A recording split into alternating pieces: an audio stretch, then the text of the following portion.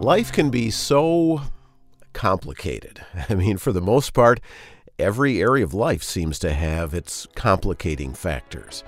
Family, work, school, church, politics, you name it. It feels like nothing is simple and settled. Complex questions face us no matter where we turn.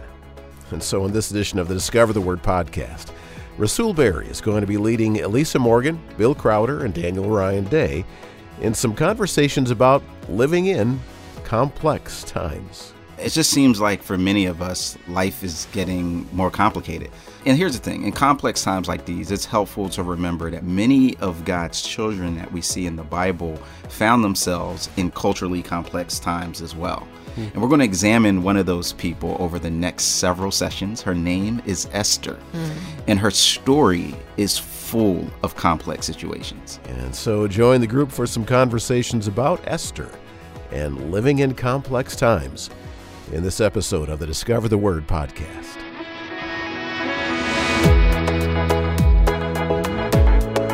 And welcome to Discover the Word, the small group Bible study from Our Daily Bread Ministries. And I think you're going to find this a helpful hour or so of conversations, because I think we really feel the weight of trying to live out our faith in God in the culturally complex times in which we live. There's so many areas of life where it can be really hard to know how to best navigate the complicated situations that we find ourselves in.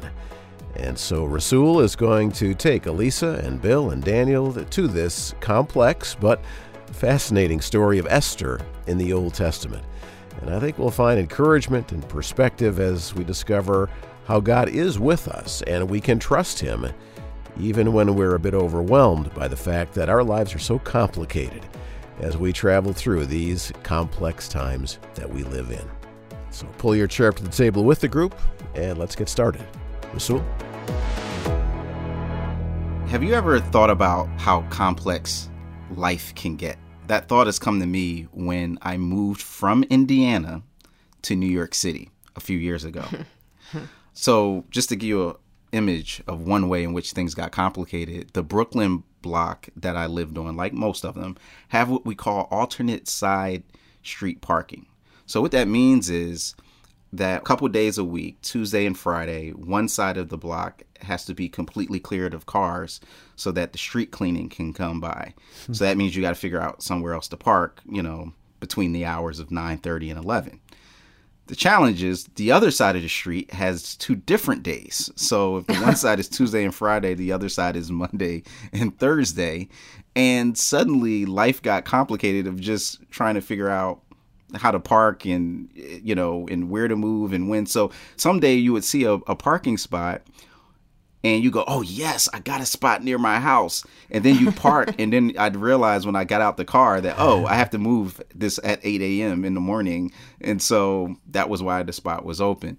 It got so complicated. I literally just decided, let's just not have a car. Which then created another complication of how do I then do grocery shopping and things like that. So life getting complicated. What are some ways you've experienced life become more complex? Oh, I just remember moving from being a married couple to having kids. And suddenly you have all this paraphernalia, to schlep with you everywhere and schedules. I remember just when one of my kids said they wanted to do a sport, I thought my head was going to blow up because I thought I can't fit one more thing in.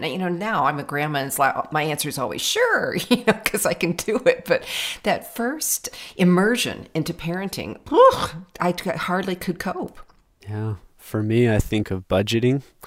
And when I started to have an income as a young adult and realizing that the amount of money I had coming in this first paycheck was not enough to cover everything that I would need to buy or pay for in the month. And so having to figure out, okay, how much of this paycheck can I use for food? How much of the next paycheck do I use for food? How much of this paycheck do I use for this? And then you have to think of dates of different bills, and you try really hard to get them all on one day, but that never works fully. And then you have something like trash service that comes in, and they're like, we're only going to bill you once a quarter and stuff like that. So that was difficult. Yeah, that's interesting, Daniel, because When you get to my age, you'll find that there are all kinds of layers of complexity in trying to sign up for Medicare. Oh, yes. It's like you're going into the lion's den. It's just such a crazy, mixed up process that doesn't seem to have a roadmap attached to it. Yeah, it just seems like for many of us, life is getting more complicated. I think about how just during the pandemic, many of us had to start working from home. What does work-life balance look like when literally you're working, in your living room? And let's not even talking about the new technology that comes out like every week and that you have to figure out. Lord. And here's the thing. In complex times like these, it's helpful to remember that we're not alone.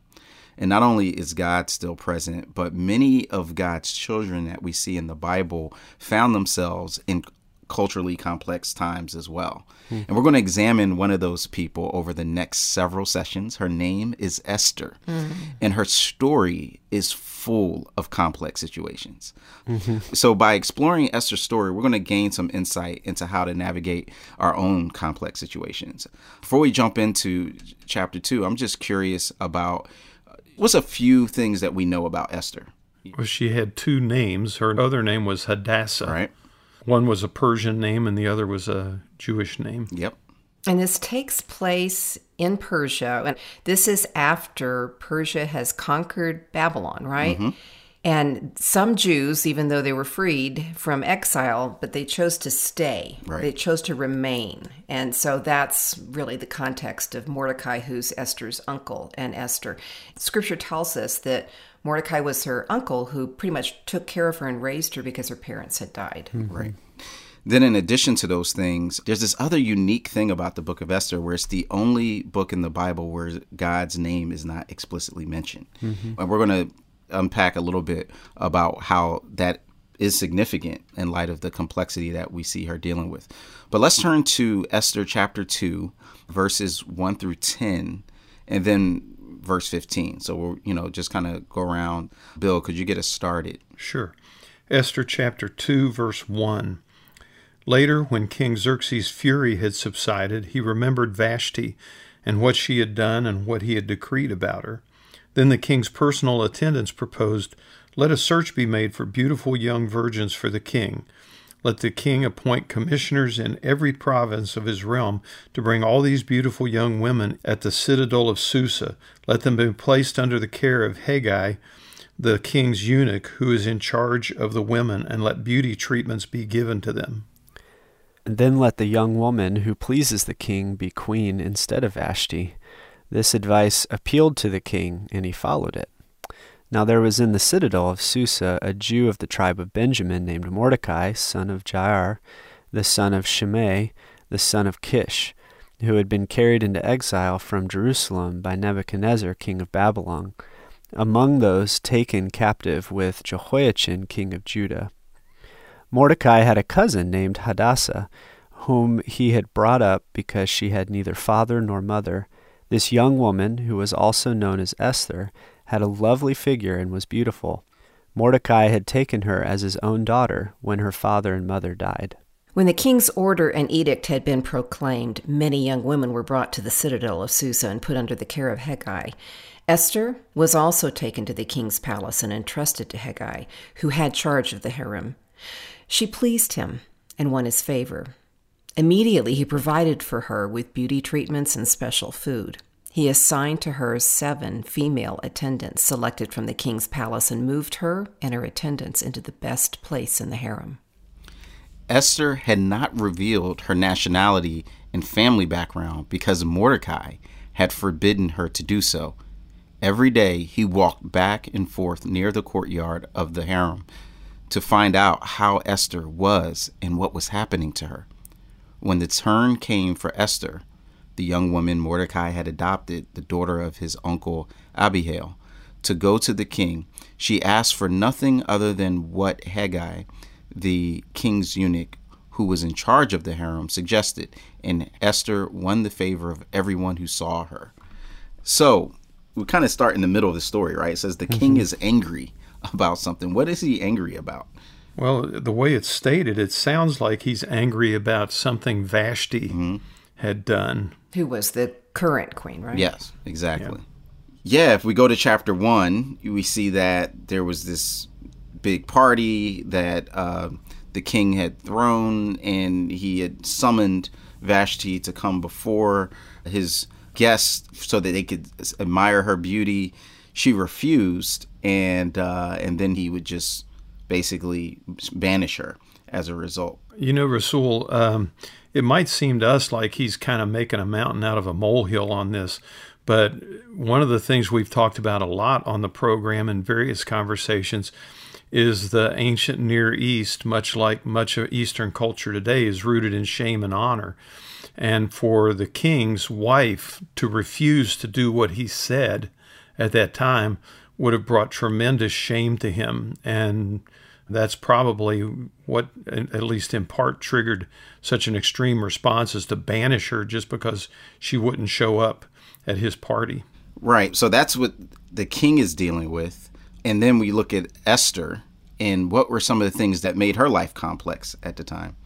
Well, she's Jewish, and nobody really knows it. She hasn't revealed it. Mordecai forbid her to reveal it, too. So she's living kind of in disguise. Yeah, that's one aspect. Yep. She's beautiful, is how the story presents her. She's a virgin, so she's not married yet. And in a patriarchal culture like this, that would have been really important for her to be cared for. So that's another layer of complication. And then Mordecai makes it clear that she needs to hide part of who she is, which is her national identity. So she goes into this whole situation protective of who she really is. And she honors what seems like, I guess, a protective instinct that Mordecai has for her by not sharing that part of her. I mean, there's so much complexity involved in this situation with, in light of, her losses personally. But then people kind of describe this as a beauty pageant, but there's a big difference between what we normally think of about a Miss America pageant and what's going on here. The biggest difference is the women had no choice. They were summoned, rounded up, and brought to the king, and not just, looked at, but also, expected to spend a night with him. And so the complexity of how do I navigate that entire process where I don't have choice or agency, and in the midst of that still keep my sense of dignity intact. I mean, it's a really complex scenario. And yet in verse 15, we see something that reveals, and again, a glimmer of some of what is still possible in the midst of this challenging situation. I'll just go ahead and read it. When the turn came for Esther, the young woman Mordecai had adopted, the daughter of his uncle Abihail, to go to the king, she asked for nothing other than what Haggai, the king's eunuch who was in charge in the harem, suggested. And Esther won the favor of everyone who saw her. And that word favor there is the Hebrew word hesed. And what do we know about the significance of hesed in the Old Testament? Well, it's one of the words for love in the Old Testament, and it typically describes God's love. It shows up when God reveals himself to Moses, and he says that I am this God of loyal love or faithful love. And that word is used throughout the Old Testament to describe God's relationship with Israel, which is a self-sacrificial love, a love that sticks, a love that is faithful regardless of circumstances. And Rasul, I'm really hit by the fact that we talked about how God's name is not ever mentioned. God is not mentioned in the book of Esther, and yet here Hesed is his character, is his being. Yeah. And if we listen, we hear God even in this story. Absolutely. Yeah. Mm-hmm. And when I think about that to myself, and I ask, well, what has been a challenging or difficult circumstance that I've had to overcome? And I think about my own past, which I can relate to with Esther. My father was killed when I was 7 years old, and it really left a void in my own life about what it meant to be a man or a husband or a father.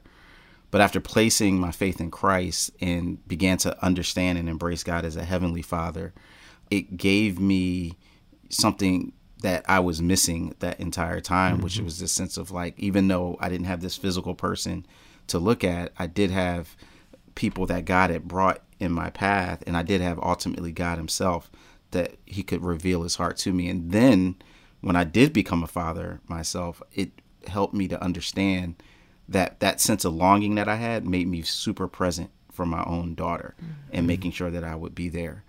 And so Esther's story just reminds me of how even when we go through complexity and trials and times, that there are clear senses, glimmers that we can get of God's hesed, of his presence with us, even if we don't really see it up close and personal. And as we continue to go through her story, we're going to just continue to see that unfold. But I just would like to pray for anybody that can relate to that situation as we close, and just kind of be a reminder of God's presence with us. Let's pray.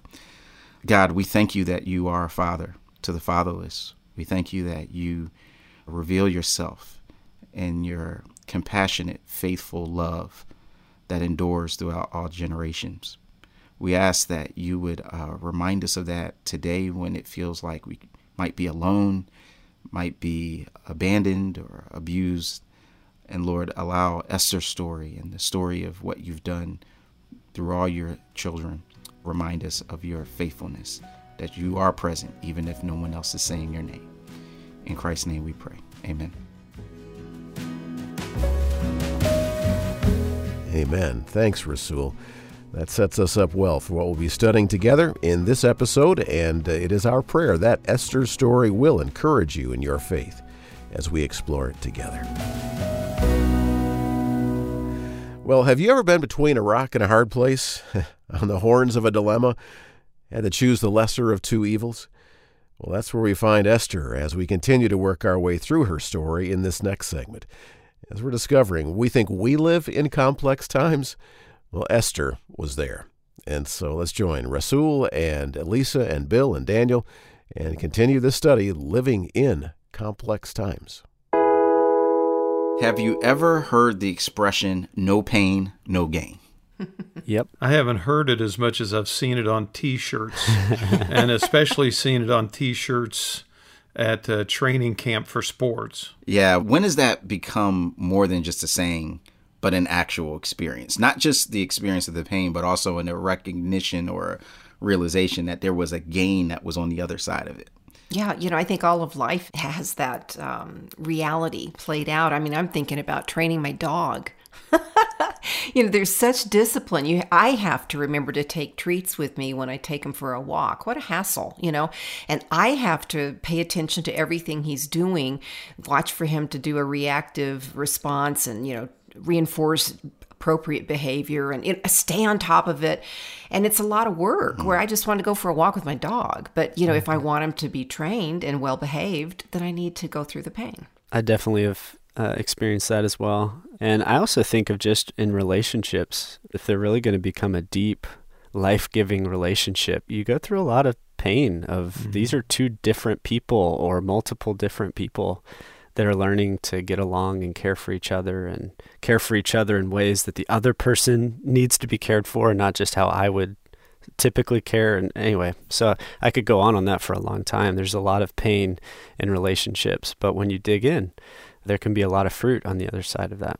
Yeah, I think about learning something new, whether that's an instrument or a language. When I studied abroad in Cameroon, I just remembered it was physically painful. I started to get headaches trying to strain to understand what other people were saying in a language that I was just immersed in. And it was frustrating after a while, but man, when it finally kind of broke through and I was able to have that sense of communication, especially for someone like me as an extrovert, that was huge.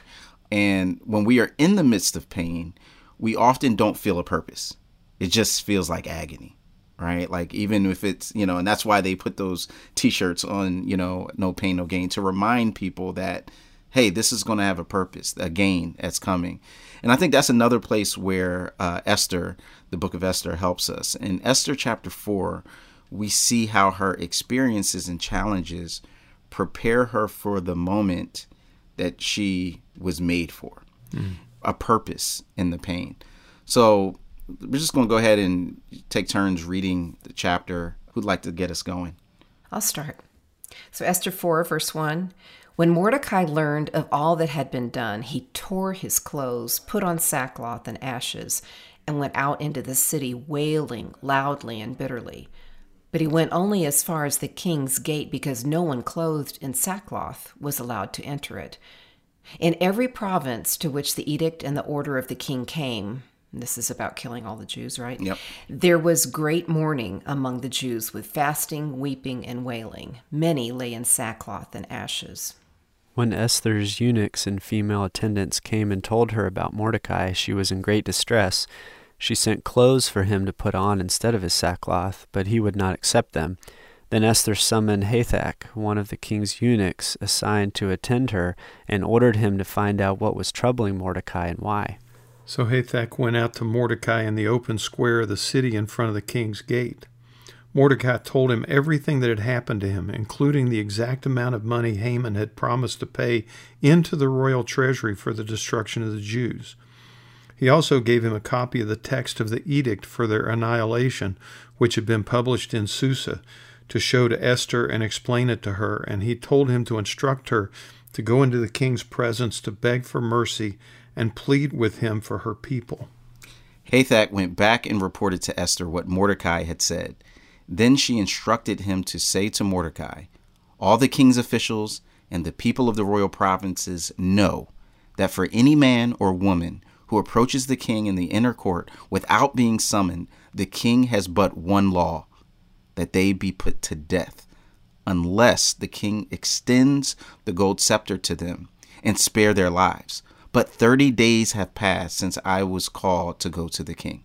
Verse 12, when Esther's words were reported to Mordecai, he sent back this answer: "Do not think that because you are in the king's house, you alone of all the Jews will escape. For if you remain silent at this time, relief and deliverance for the Jews will arise from another place. But you and your father's family will perish. And who knows but that you have come to your royal position for such a time as this?" Then Esther sent this reply to Mordecai, "Go gather together all the Jews who are in Susa and fast for me. Do not eat or drink for 3 days, night or day. I and my attendants will fast as you do. When this is done, I will go to the king, even though it is against the law.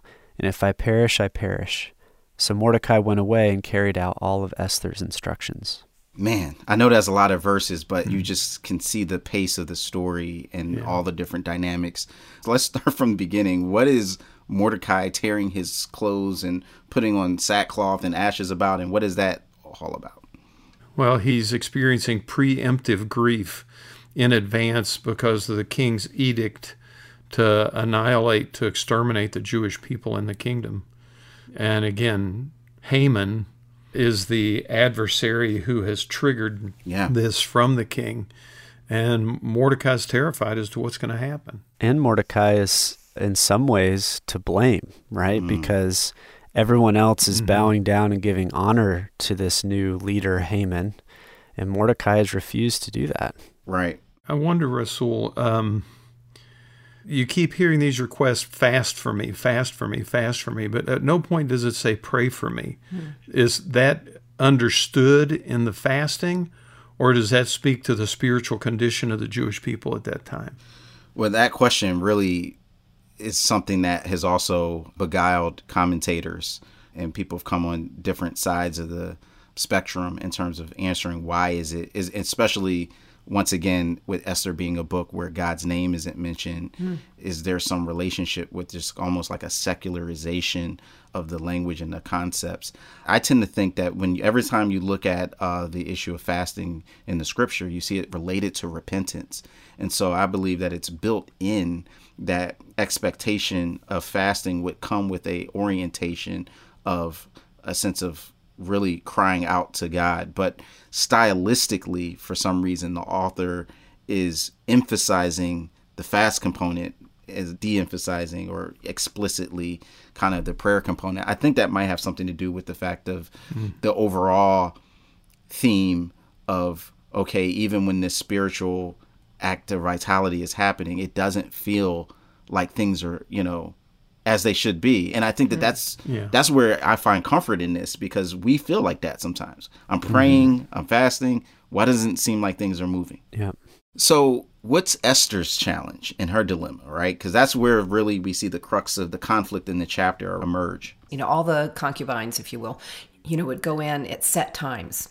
And she had to be summoned in order for the king to permit her into his presence. And yet she struggles with, well, it has been 30 days. It's nearly my turn is kind of the implication I'm hearing in that. But still, she has to decide what to do. Plus, she has to reveal herself as being Jewish. And that's like a big deal. Mm-hmm. But she's asking for her life as well as she's asking for everybody else's lives. People talk about in life how sometimes we're left with two really bad options. Yeah. And in her situation, her two options are take a risk of dying now and approaching the king and revealing that she's a Jew, or take a risk of dying later when this edict becomes law and happens and all of the Jews are killed. So talk about two terrible decisions that she has to decide between. Yeah, and the fascinating thing is how Mordecai challenges her sense of who she is and her sense of purpose to get her out of that logjam by saying, who knows, maybe you have been put in this position for such a time as this. And that challenge, that question, that statement seems to trigger in her something where she begins to embrace it. And what does that embracing for her look like? She starts giving instructions. She takes a leadership role. For the first time in the entire book, Yeah. you start to see her say, okay, this is what I need you to do. Instructed Mordecai and the people to do this. But the other part of that is it reflected in a sacrificial posture where she said, you know what? If I perish, I perish. That's how, we're going to do this. And so living with purpose permits us to persevere through pain. We've had big challenges and obstacles in our lives. Sometimes that sense of even the danger involved. And that's where believing Romans 8:28 is so important, right? That we know that God works all things out for the good of those who love him, who've been called according to his purpose. And that good is also defined by God's purpose, not necessarily the comfort that we might want. Mm-hmm. And I think that's what Esther really saw and revealed and embraced. And that's what gives me hope for us to be able to find a sense of purpose. There's a Christian rapper named The Truth who said this before in this song called Every Day that I think is related. He says, I hear you saying, I know I got a purpose. I just don't know what it is. Let me help you uncover it. I'll tell you what I did. I followed my bents. Where do you like to go? What do you like to do? That should give you a clue. What do you do well? What are some of your strengths? What do you like to discuss? That probably give you a hint. Tell me what drives you up a wall, because your greatest frustration is a problem you were put here to solve. And sometimes the thing that is the greatest sense of pressure on us is the exact problem that we were put here to solve. Wow, that's a good word, and I hope you'll think about that. Maybe the thing that causes you the greatest frustration is the problem you were put here to solve. Another way of saying probably the most familiar line from Esther, that God put you where he put you for just such a time as this. Well, would you call yourself an influencer? Well, even if you don't have tons of followers on social media, you may have more impact in the lives of people around you than you realize. And so they're going to talk about what we can learn about the power of influence from the characters in the book of Esther. It's the tale of two kinds of influence, coming up after this short break. Now, before we get back to the study of Esther, I'd like to encourage you to go online to our website and sign up to receive the daily video devotionals from Our Daily Bread. These quick videos, usually right around 3 minutes or so in length, provide a daily dose of inspiration delivered to your email inbox first thing every morning. Elisa and Bill and Daniel and Rasul, they all do these from time to time, and there's a really good group of presenters that you'll enjoy hearing from. In fact, every once in a while, a surprise guest that you may recognize from somewhere else will show up. It just takes a moment for you to sign up, and then we'll send you a daily video reminder of God's love right to your email inbox every morning, 7 days a week. Go to discovertheword.org or Google Our Daily Bread devotional videos, and then sign up to start receiving them. And now, back to the story of Esther and living in complex times, and the tale of two different kinds of influence. What are some ways that you exert influence over those around you? I'll use a light one. So I'm a huge sports fan. And even though my wife has no interest in sports and watching things with me, she has absorbed knowing the storylines that matter to me just because I talk about them so much. So that's one way that, whether for good or for bad. But on the flip side, she's influenced me as well.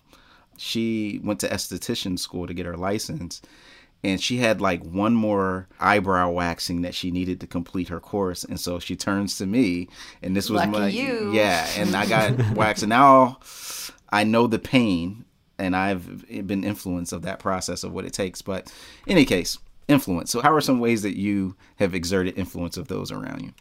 I've spent a lot of years talking about leadership as influence, but when I brought it down really close to home, I always think of an example where I walked past my, 3.5, 4-year-old daughter's room during nap time, and she had all of her stuffed animals lined up. She's supposed to be sleeping, but lined up, and she's just pacing back and forth in front of them going, "And I told you that you cannot have any more TV," with her little pointy finger going. And I thought, wonder where she learned that. For me, I kind of relate to what you said, Russell. My wife is not particularly interested in sports, and I torment her with it all the time. And so recently I was watching a Liverpool Football Club match from England, and she plopped down in the chair next to me and started watching with me. And she was actually even complaining about the same refereeing decisions that were bothering me.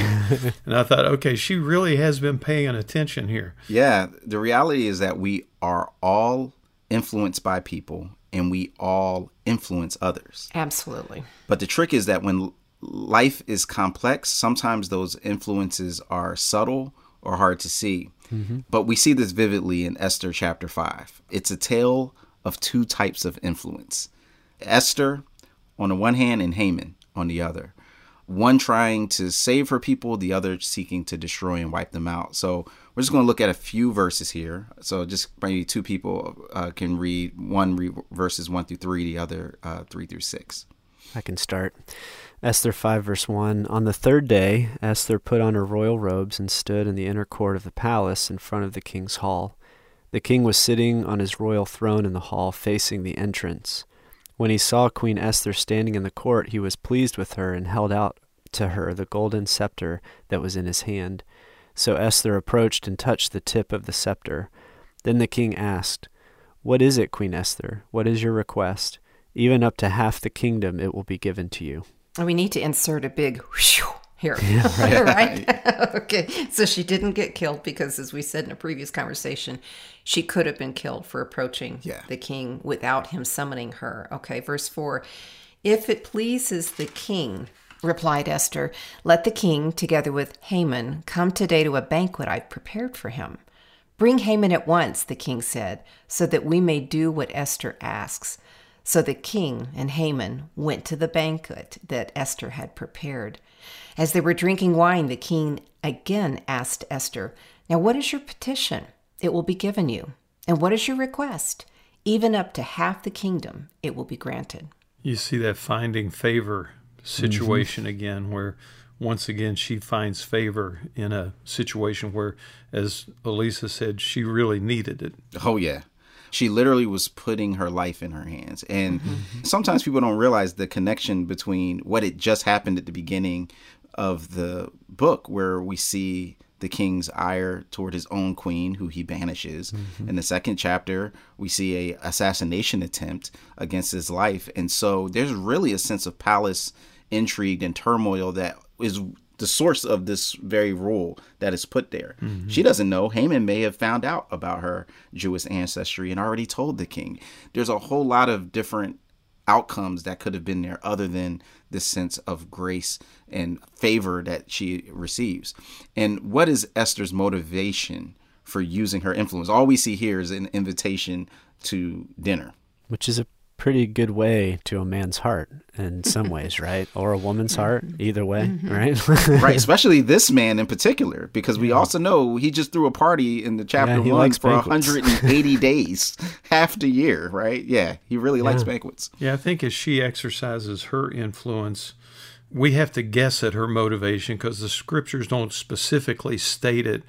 But it seems pretty clear that she's responding to the threat against her people and trying to create an environment in which she can advocate for the Jewish nation. And Mordecai had just, in our previous conversation, we talked about this, he had just really challenged her. I mean, you're going to die in the end, or you might die earlier, but you could also turn the events, right, for such a time as this. And when you look at those two options, you want to use your influence. Yeah. Or she did. She chose to.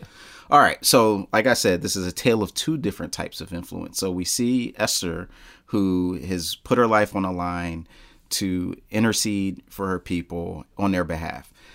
The next half of the passage, chapter 5, shows the other person in the story. Daniel, can you start reading from verse 8? Yeah, sure. Esther replied, "My petition and my request is this: if the king regards me with favor, and if it pleases the king to grant my petition and fulfill my request, let the king and Haman come tomorrow to the banquet I will prepare for them. Then I will answer the king's question." Haman went out that day happy and in high spirits, but when he saw Mordecai at the king's gate and observed that he neither rose nor showed fear in his presence, he was filled with rage against Mordecai. Nevertheless, Haman restrained himself and went home. Calling together his friends and Zeresh, his wife, Haman boasted to them about his vast wealth, his many sons, and all the ways the king had honored him, and how he had elevated him above the other nobles and officials. "And that's not all," Haman added. "I'm the only person Queen Esther invited to accompany the king to the banquet she gave, and she has invited me along with the king tomorrow. But all this gives me no satisfaction as long as I see that Jew, Mordecai, sitting at the gate." His wife Zeresh and all his friends said to him, "Have a pole set up, reaching to a height of 50 cubits, and ask the king in the morning to have Mordecai impaled on it. Then go with the king to the banquet and enjoy yourself."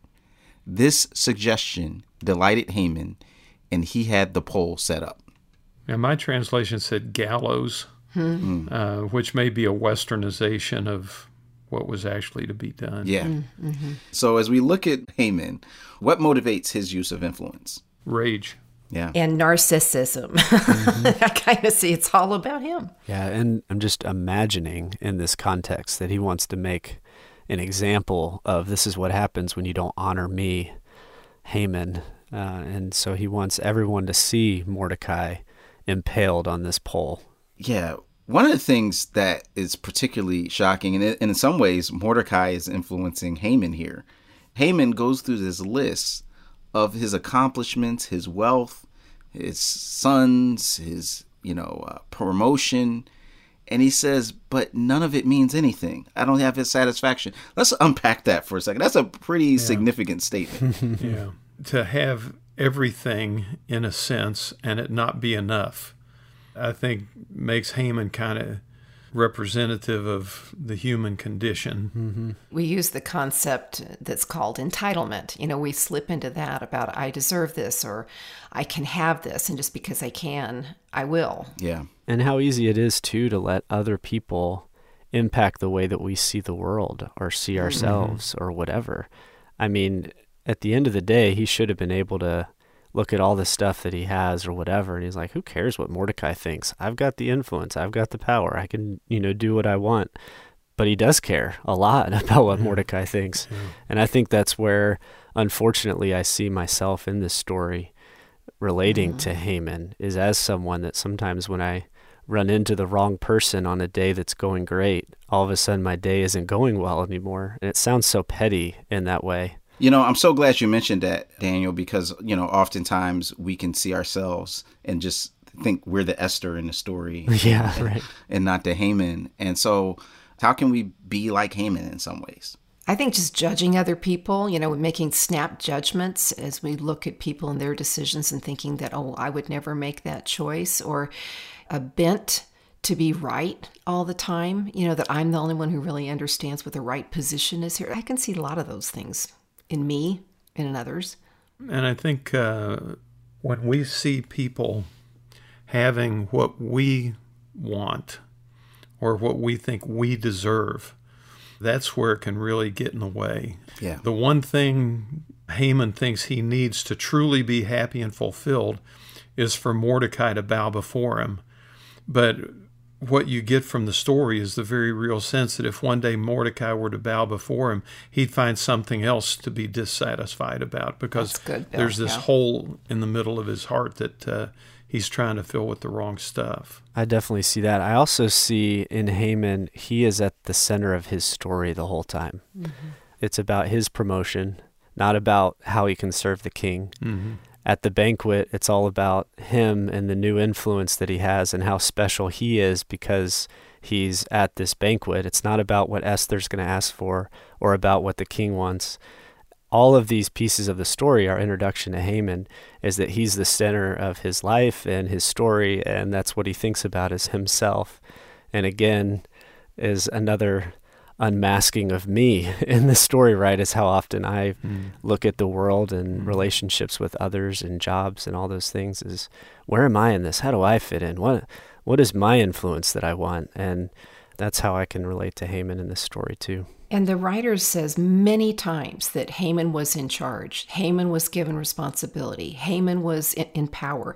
We've alluded to this, but when we've been put in a place of power, it's not for ourselves. It is to care for the others. And that's what Jesus demonstrates, in the upper room when he takes up a towel and a basin and washes his disciples' feet, because all authority has been given to him.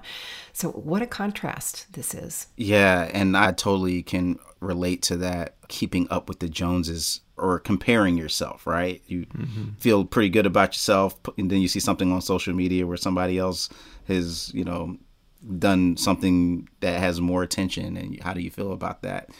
And that's where the answer for me goes back to Philippians chapter 2, verse 3 through 9.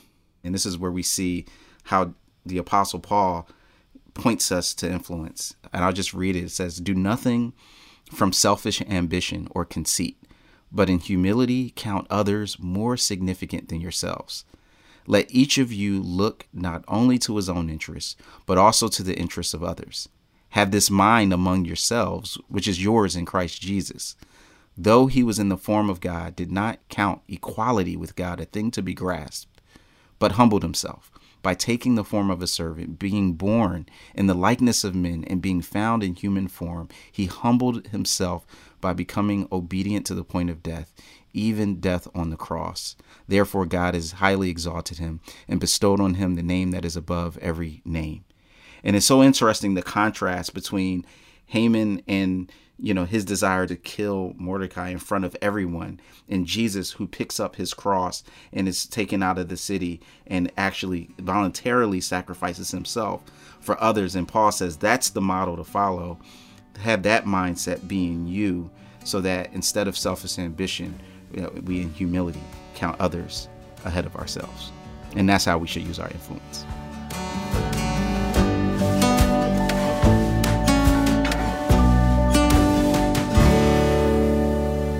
So I've been thinking a lot about heroes recently. Who was a hero that you admired growing up, especially for the way they protected the little guy? I remember watching on Walt Disney's Wonderful World of Color, Davy Crockett, the King of the Wild Frontier. And there was one episode when he was at home in Tennessee, and there was a guy who had been run off of his land by a bunch of bullies. And Davy Crockett went and got his land back for him. And I just thought that was the coolest thing I'd ever seen. Now you're making me think of Lassie rescuing Timmy from a well. And understanding complex instructions in order to do that. So As a dog. As a dog, yes. I actually think about Mother Teresa and her passion for the poor. Yeah. When I think of heroes, man, I always start with Superman. I think that's typically the first one that comes to mind.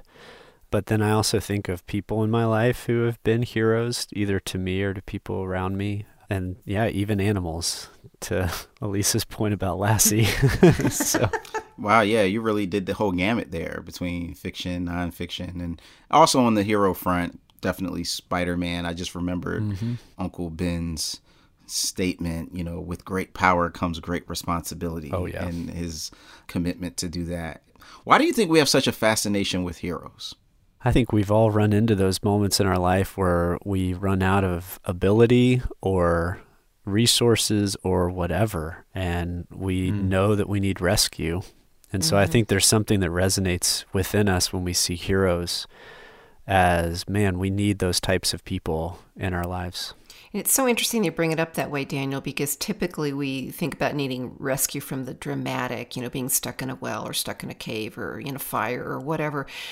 But maybe we externalize it because it's too scary to look at the reality that we need to be rescued just from ourselves, just from how we think and what we feel and what we own, who we choose to be. But yeah, I think there is an innate desire to be rescued. Yeah. Especially when we live in a complex and often vulnerable world. There are so many things around us from which we need to be rescued. And a hero is simply just an advocate, right? An advocate is defined as someone who works for the cause of another person and pleads their case. And we see in Esther herself a powerful advocate for her people. And I think it's a really incredible story in Esther chapter 7 that we can find some inspiration about the importance and the nature of advocacy. So we're just going to read the first 7 verses. Who'd like to get us going? I'll start. Esther chapter 7, verse 1. So the king and Haman went to Queen Esther's banquet. And as they were drinking wine on the second day, the king again asked Queen Esther, "What is your petition? It will be given you. What is your request? Even up to half the kingdom it will be granted." Then the queen answered, "If I have found favor with you, your majesty, and if it pleases you, grant me my life. This is my petition. And spare my people. This is my request. For I and my people have been sold to be destroyed, killed, and annihilated. If we'd merely been sold as male and female slaves, I would have kept quiet, because no such distress would justify disturbing the king." King Xerxes asked Queen Esther, "Who is he? Where is he, the man who has dared to do such a thing?" Esther said, "An adversary, an enemy, this vile Haman." Then Haman was terrified before the king and queen. The king got up in a rage, left his wine, and went out into the palace garden. But Haman, realizing that the king had already decided his fate, stayed behind to beg Queen Esther for his life. Okay, so we have just kind of picked up on the second part of the story. We had a previous conversation where Esther chose to intercede for her people by having this dinner.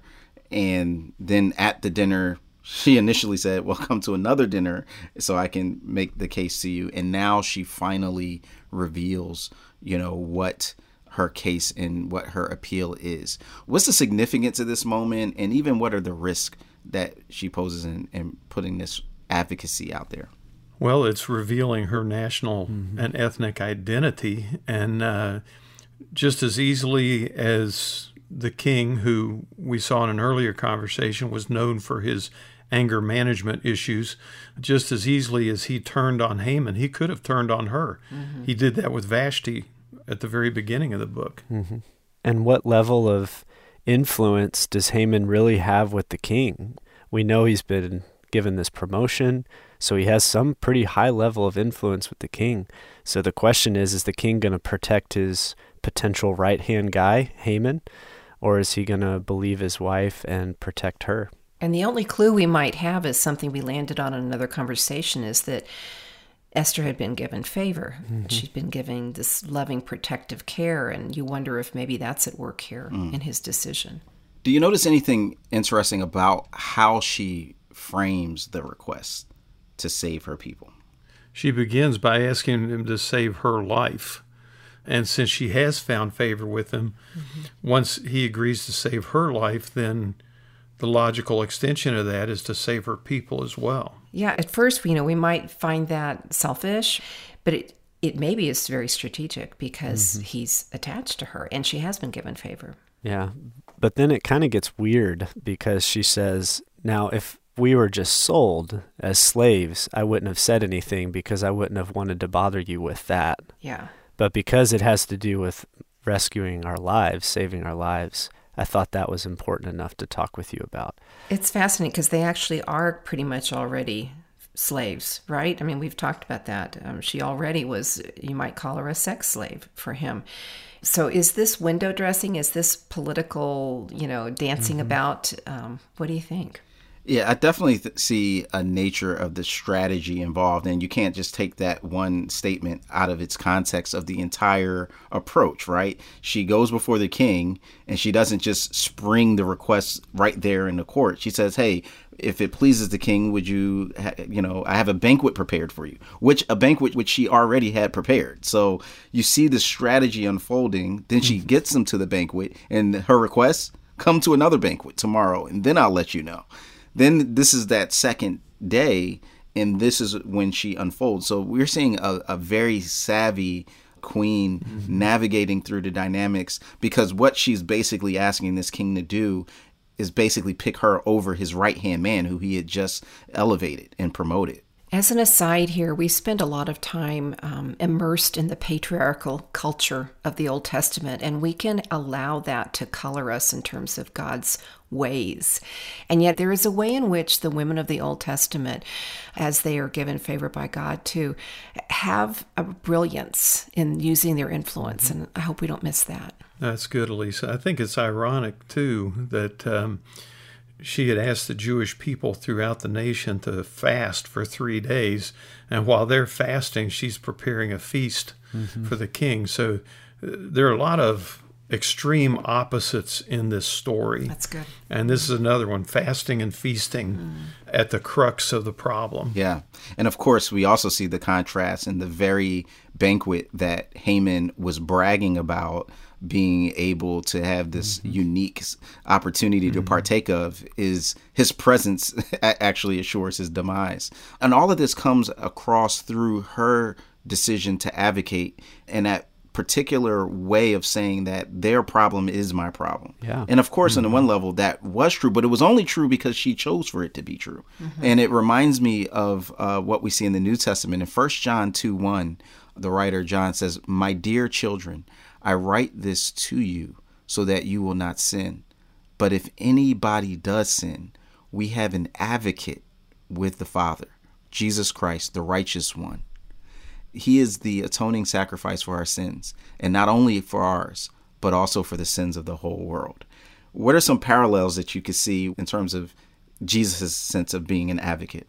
Well, he totally identified with us simply by becoming human. In discussing how Esther identified herself with the problem of her people, Jesus identified himself with our problem by coming in human flesh and living in this broken world. Yeah. And then as amazing as Esther is for being willing to lay down her life to rescue her people, Jesus does it.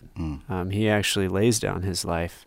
And so if we have kind of this similar setting of, in the same way that Queen Esther is before the king advocating, we have Jesus advocating for the Father. It's like Jesus is saying, not just save my life. He's saying, look, I laid down my life so that these people that I'm advocating for can have life with you. Yeah, this sense of advocacy runs deep and is also something that God calls us to participate in. In James 1:27, we read, "Religion that God our Father accepts as pure and faultless is this, to look after orphans and widows in their distress and to keep oneself from being polluted by the world." In what ways does God call us to be advocates? I just think about a dear friend of mine who God has blessed, I guess I would say it's him, with tons of wealth, she and her husband. And they, when I asked her directly about it, she loves God so much. She says, I'm just a catalyst. I'm a conduit. And that's truly the way she views it. So when I think about James saying, keep yourself from being polluted by the world, I mean, Esther could have said, I'm enjoying my life in the palace. I've got it pretty good. But Mordecai goes to her and says, you could understand that you've been given this opportunity, this sovereign complex situation to use your influence for good. And she does. So she advocates. Yeah, and the scary thing with both the story of Esther and the story of Jesus as examples of advocacy is, what are we actually willing to give up to be advocates? Because the model that Esther and Jesus give is being willing to even lay down our lives for those who are in distress and most vulnerable. And that's a lot to think about. Yeah, absolutely. The reality is that because we live in a broken and fallen world, a complex world in which oftentimes the vulnerable suffer, to be an advocate, to take up the cause of someone else, especially for those who can't take up that cause themselves, like Esther did, often does cost something. But that cost ultimately puts us in a position where we can be heroes, be the type of people that those can look to and see a glimmer, even just a small glimmer, of what Jesus is doing and has done for us as the chief advocate. Well, this is the Discover the Word podcast with Rasul Berry, Elisa Morgan, Bill Crowder, and Daniel Ryan Day. And we're studying the book of Esther together in this episode. And in just a moment, they'll wrap up this conversation with an encouraging observation about the surprise ending of the book of Esther and the unexpected celebration to remember how God so often turns sorrow into joy. But first, let's take a moment to preview what you'll be studying with the group in the next Discover the Word podcast. On the next Discover the Word podcast, be part of a fascinating conversation with Dr. Ryan Clevenger. Ryan's an expert in the area of patristics. And what is patristics?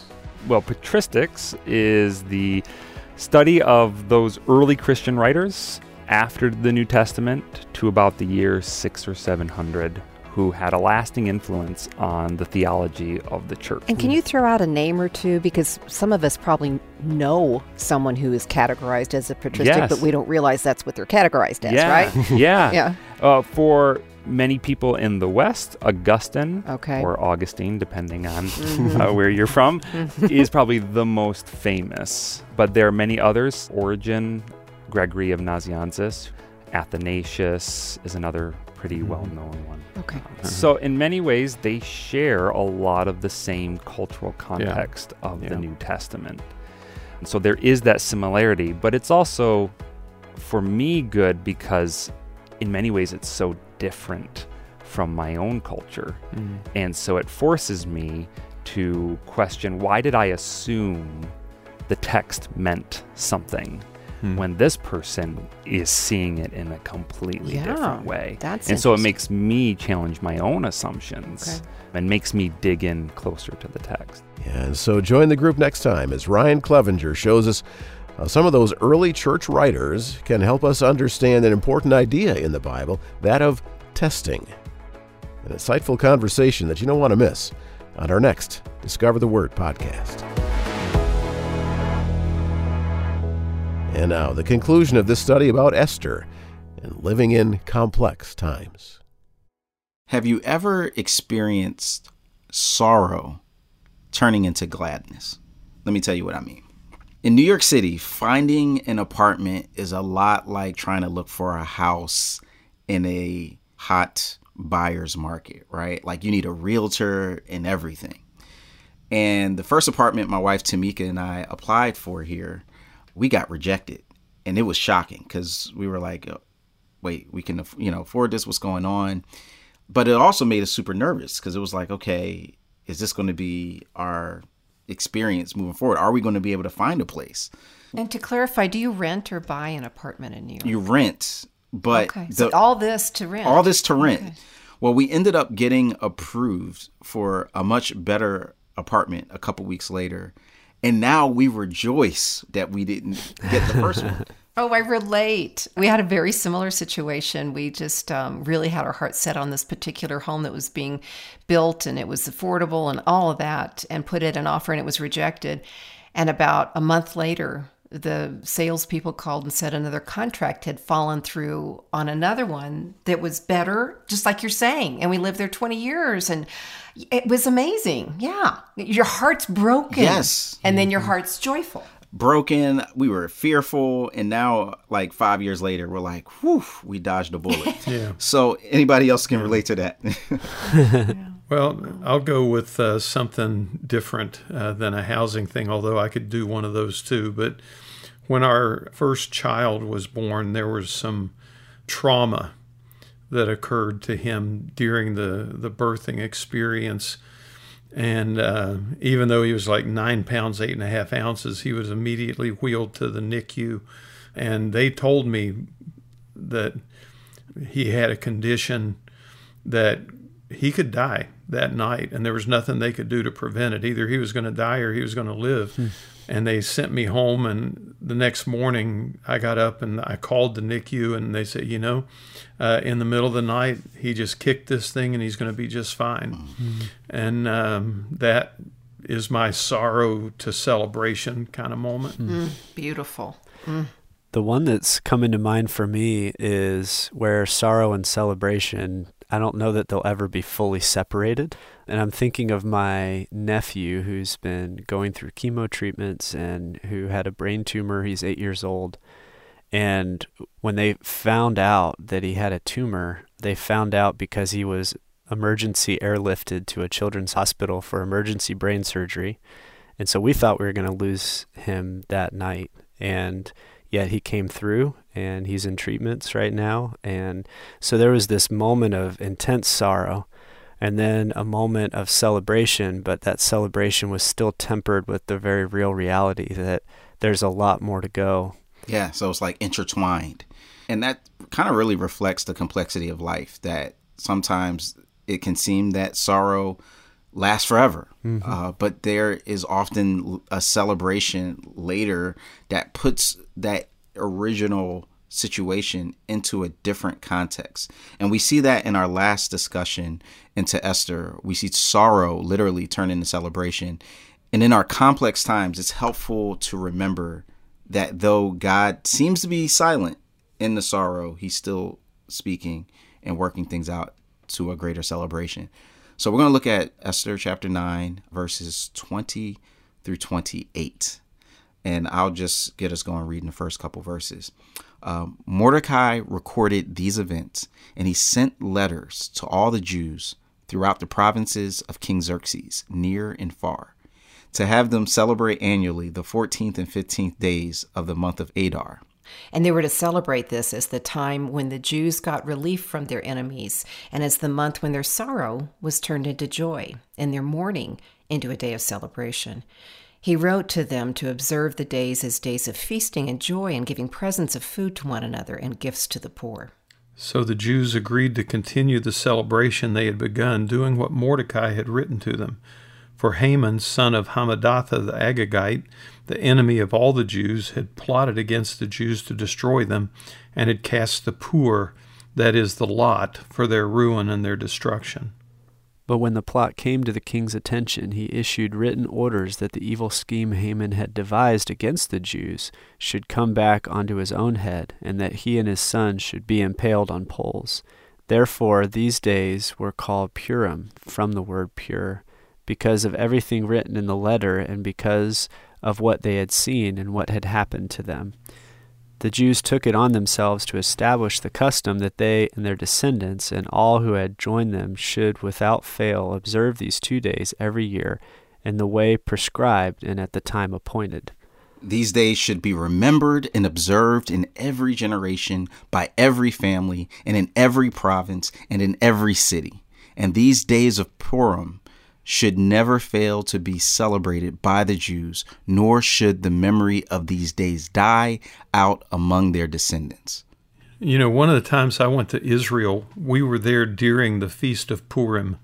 And on one of the days of the Feast of Purim, we were entering the old city of Jerusalem to go to the Western Wall, the Wailing Wall. And there are all these school groups who are congregated in the large plaza there overlooking the Wailing Wall. And they were all dressed in costumes of the different characters. Oh. And I remember seeing this one kid, and he had a yarmulke on his head, and he had his ringlets and stuff starting to come in. And he was dressed all in black, and out of the back of his black suit coat was a gallows with a rope.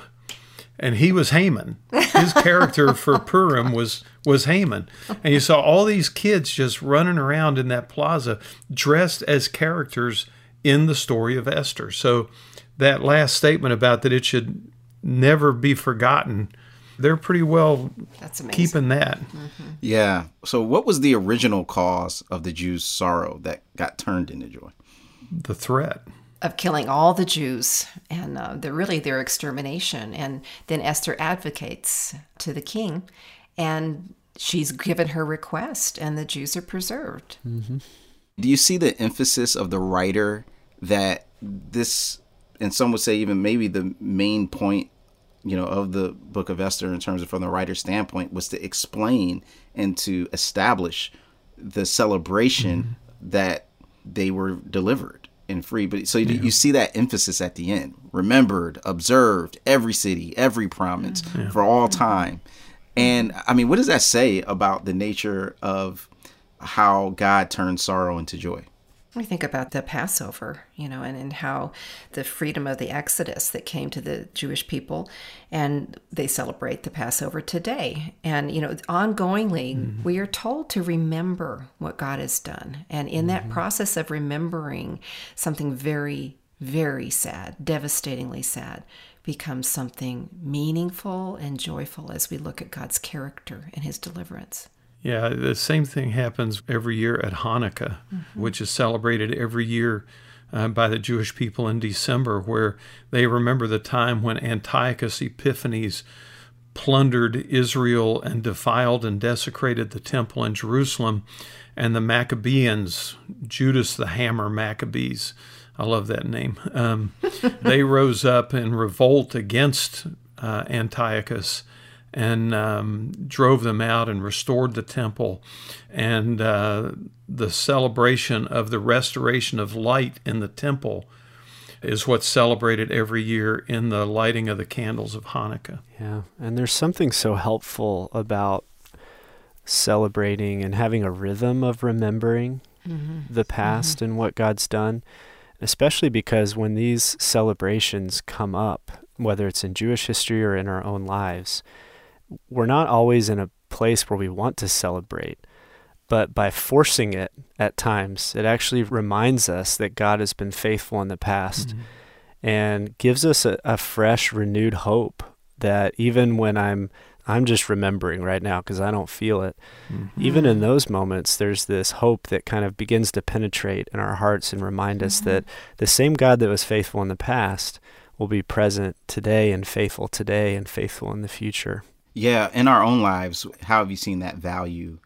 of remembering of when sorrow was turned into celebration?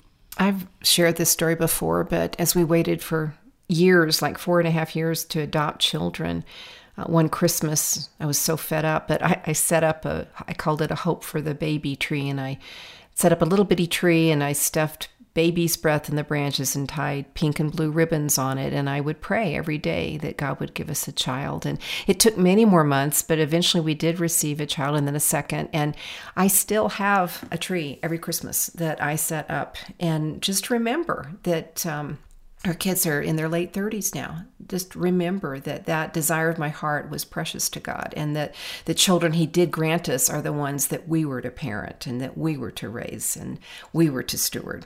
Amen. Yeah, I think about so many different holidays that have that same theme, that reveal the importance of just remembrance, but not even just a holiday, just the even practice of celebrating communion is a picture of that.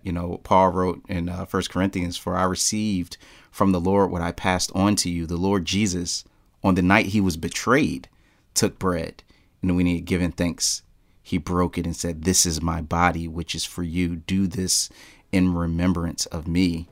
And then he takes the cup, and in the same way says, "This is the blood." This is sorrow, right? Like that night. And it's about to get even worse on the cross. And yet now when we take communion, we see it as this incredible picture of celebration. We're celebrating being one with the Lord. We're celebrating being the new community together. And we can see that. And if God can do that, and take the worst moment in human history and turn that sorrow into celebration, then he can do that with our lives. And when we just trust in him to see that he hasn't forgotten, that he hasn't forsaken, but that the celebration is eventually going to come. And it's because of Jesus that we can celebrate. despite living in complex times. Another reason to celebrate the life-changing impact of the gospel. Well, you've been listening to the Discover the Word podcast with Elisa Morgan, Bill Crowder, Daniel Ryan Day, and leading this time, Rasul Berry. Thanks for studying the story of Esther with us here on Discover the Word. Discover the Word is a small group Bible study from Our Daily Bread Ministries in Grand Rapids, Michigan, in which we invite you to walk with us through topics and passages that inform the way we read the Scriptures, challenge us as we live our lives as followers of Christ, and always point us to discover Jesus in the pages of the Bible. And as we wrap up another episode, I just want to take a moment to thank you for helping us make the life-changing resources like Discover the Word and the daily Our Daily Bread devotional videos that I mentioned earlier available to people all around the world. Our materials are used in over 150 different countries. And it's the voluntary giving of friends like you that make Discover the Word and Our Daily Bread Ministries possible. Because when you give, you're helping us make the life-changing story and wisdom of the Bible understandable and accessible to people all around the world. You can partner with us in this important mission by giving online at discovertheword.org. Click the Donate tab. Thanks for listening. I'm Brian Hettinga. Discover the Word is provided by Our Daily Bread Ministries. I live in a Hasidic Jewish community, very insular.